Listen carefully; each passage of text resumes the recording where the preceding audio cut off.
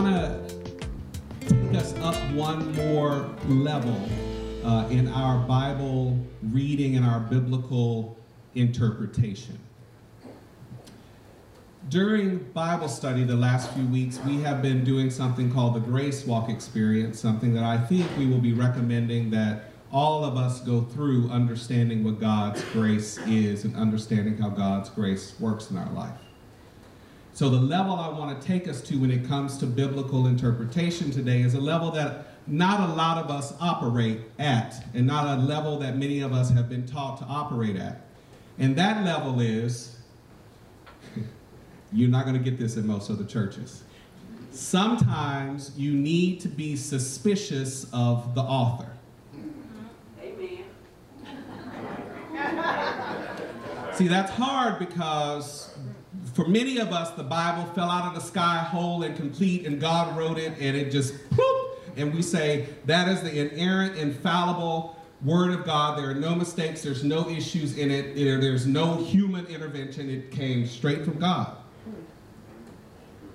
Now, if that is your belief, I'm not trying to challenge that belief. What I'm trying to offer today for all of us is another way of understanding that somebody sat down and wrote Isaiah.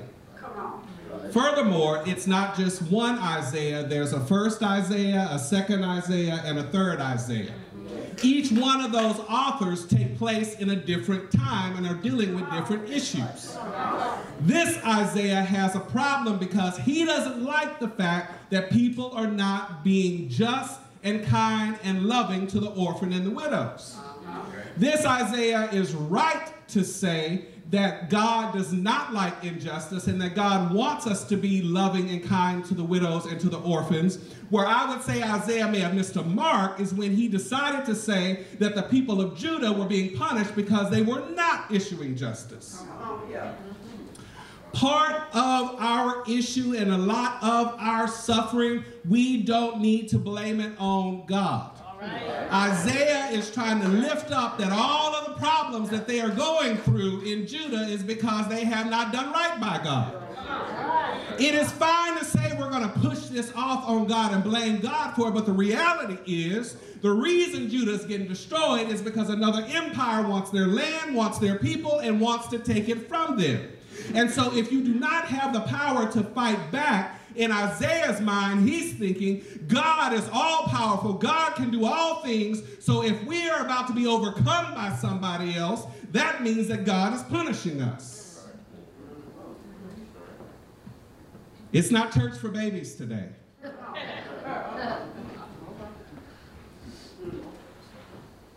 Isaiah has a problem that many of us have.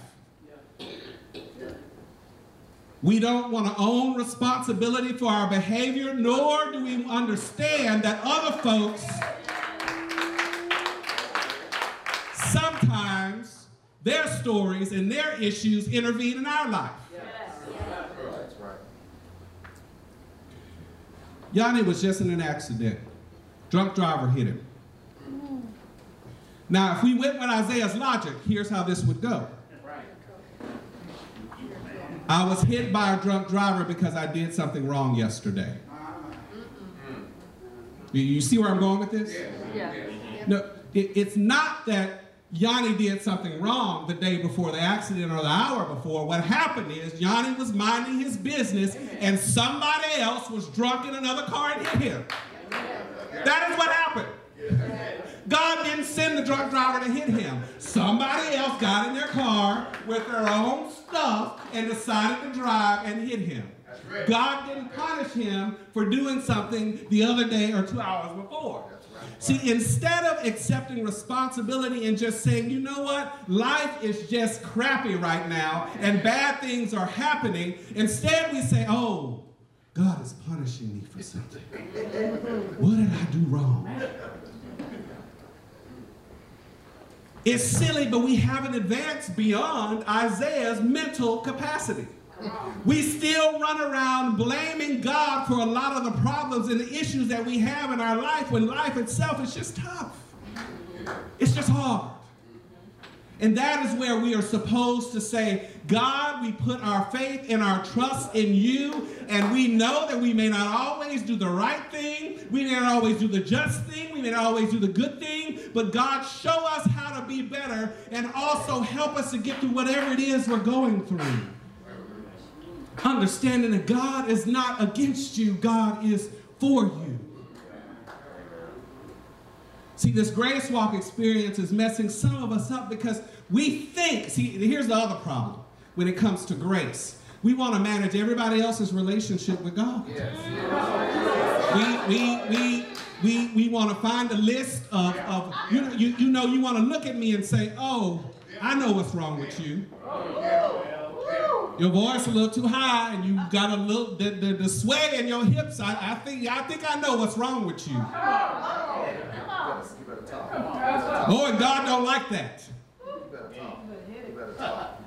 I can tell you what, according to my therapist, I got a whole lot of other stuff wrong with me besides what you think is wrong with me.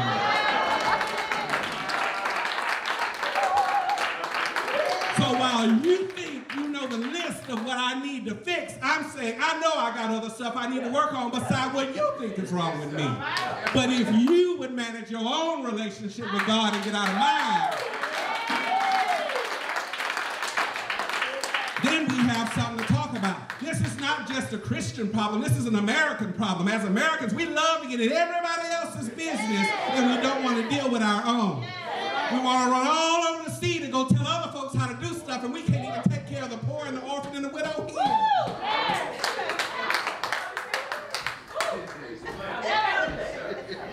Come on now. What is sweep around your own front door before you try to sweep around mine? This scripture here may leave a lot of us still thinking that all of the trouble and the struggle in our life is somehow God's punishment, and somehow God is trying to, bring us to our knees so we can go to God. I mean, there's a lot of theology around guilt, a lot of theology around trying to change people through guilt. Right. That's right. Has it worked? No. Why are we still doing it? And why are we doing it to ourselves? Whatever the malady is today in your body, whatever the malady is in your bank account, whatever the malady is up at that job, whatever the malady is over at your church, it is not God punishing you, but it is a great opportunity to say, I don't like it, I don't want it, but I trust God, and God can help me to use this for something for my good and for God's glory. Amen. It is a great way to rise above the condition and the circumstance. Yes. That's all it is a condition and a circumstance. Unfortunately, our way of coping is to try to push blame onto somebody else. I've got some bad news. There's nobody to blame. It's just humans being humans. It's just drunk people getting in cars and driving and running into folks. It's just bad people with guns running up in churches and schools and all over the place doing bad things. It is not. Please, please, please, please, if you don't get anything else, don't leave out of here blaming God for all the crazy in the world. It is not God. An objective look at things. Maya Angelou said, you may not control all the events that happen to you, but you can decide not to be consumed by them. You can decide not to be consumed by them. I know y'all have heard a lot about Santorini and our trip, and I think for now, today will be the last day for a while that you'll hear about Santorini, but I do have a word about Grapevines. That's the name of the sermon. On Santorini, there's a grape, and it's a varietal called, let me make sure I get this right, Assyrtiko. And this particular grape has learned, or been trained, I should say, to grow in Greece, in Santorini. Now, some of you have probably passed by different vineyards before, and you've probably seen that the grapevines are spread out on trellises. They're spread out like this, and little grapes hang down, they're spread out on trellises.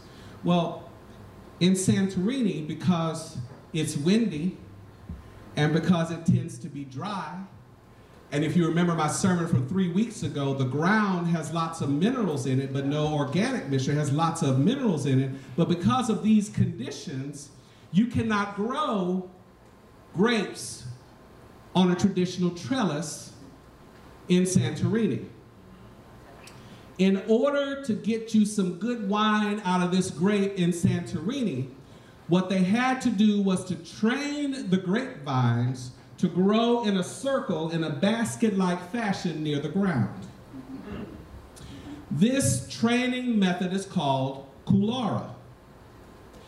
This training method allows the grapes to take in the water in the rainy season. Remember I said it was volcanic ash? That volcanic ash takes the water and holds it until it's the dry season, and somehow in between that grapevine and the volcanic ash and pumice, it knows to release and give up some of the water so that the grapevines can moisturize itself and have water and hydrate itself.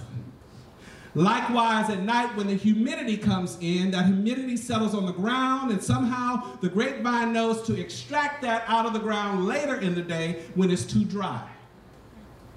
The salty spray that comes also gets stored in the volcanic rock and the pumice ash, and somehow the grapevine knows to extract that water out to hydrate itself when it needs it. This particular method, as I said, is called coulara. This method is adaptable to the condition under which these grapevines have to grow.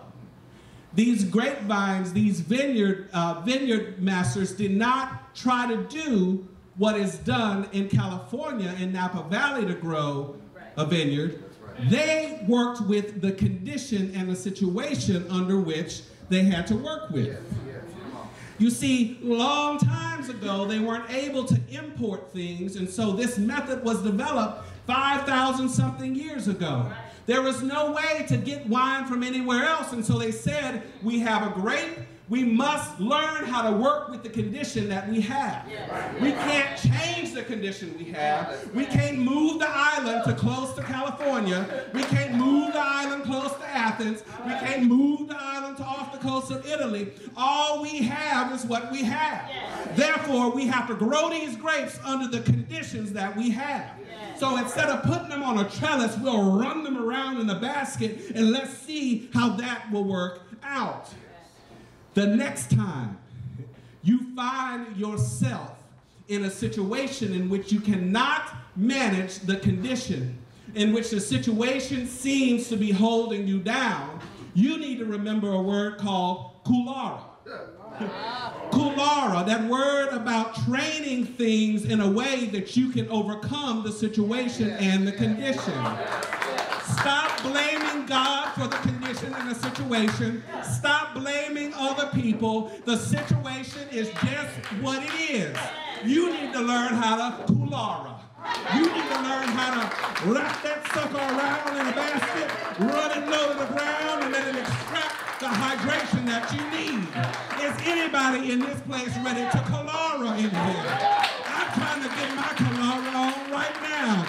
I didn't want to be in a fellowship hall. I didn't want to be hot nowhere. But hey, look at what I discovered. We can now do pop-up church. So I'm ready to coulara. Somebody ought to be ready to coulara up in here. I can trust God to get me through the thing I need to get through. I don't have to blame God. I don't have to blame anybody else. I don't have to blame you for the trouble you caused me. All I'm going to do is put some coulara on you. I'm going to just move on around you in a coulara kind of way and not be stuck in suffering and stuck in stuff. I can get out of it.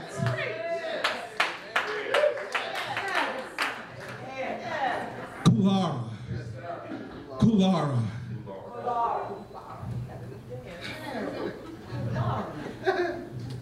Emily Sky says, remember, perfection does not exist. What you may see as flaws or what make you unique and amazing. Yes, yes. You may think you don't have the ability to do something right now to serve God. You may think you don't have the know-how to make something happen. You may think that the job loss is the end of the road for you. You may think that the grief and the suffering you're going to, that there's not an end to it. You may think that the lack that you perceive in your life has been sent by God. But it is an amazing opportunity to say perfection does not exist. It is a condition that I can work with because I'm a child of the living God. Yes. I will not be destroyed by this condition. I will not be destroyed by this situation. I'm just going to kulara with it. That's what I'm going to do, is just sit with God and figure out how to kulara. John 15:4. Jesus says, "Abide in me, and I in you. As the branch cannot bear fruit by itself unless it abides in the vine, neither can you unless you abide in me. I am the vine, you are the branches. He or she or they who abide in me and I in him, he it is that bears much fruit, for apart from me, you can do nothing." Whatever you're facing today and whatever your struggle is, you may say, "I don't know how to kulara this thing.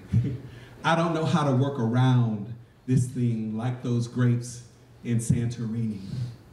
But this is where I want to remind you, I said for you not to blame God for your situation, because it's the perfect opportunity to turn to God. Yes. And to say, "I just don't know." And if you have to drop some curse words, go ahead and do that. I do that in my prayer. God not talk just like we right off of Hartwick Road, off of Little York and Homestead. We go right on in there, and I tell him exactly what I think and what I want to do to the person that has me having to have to do a kulara. And as soon as I show myself to God, God says, "Are you done? Are you ready? Did you get it off your chest? Now what do you want to do?"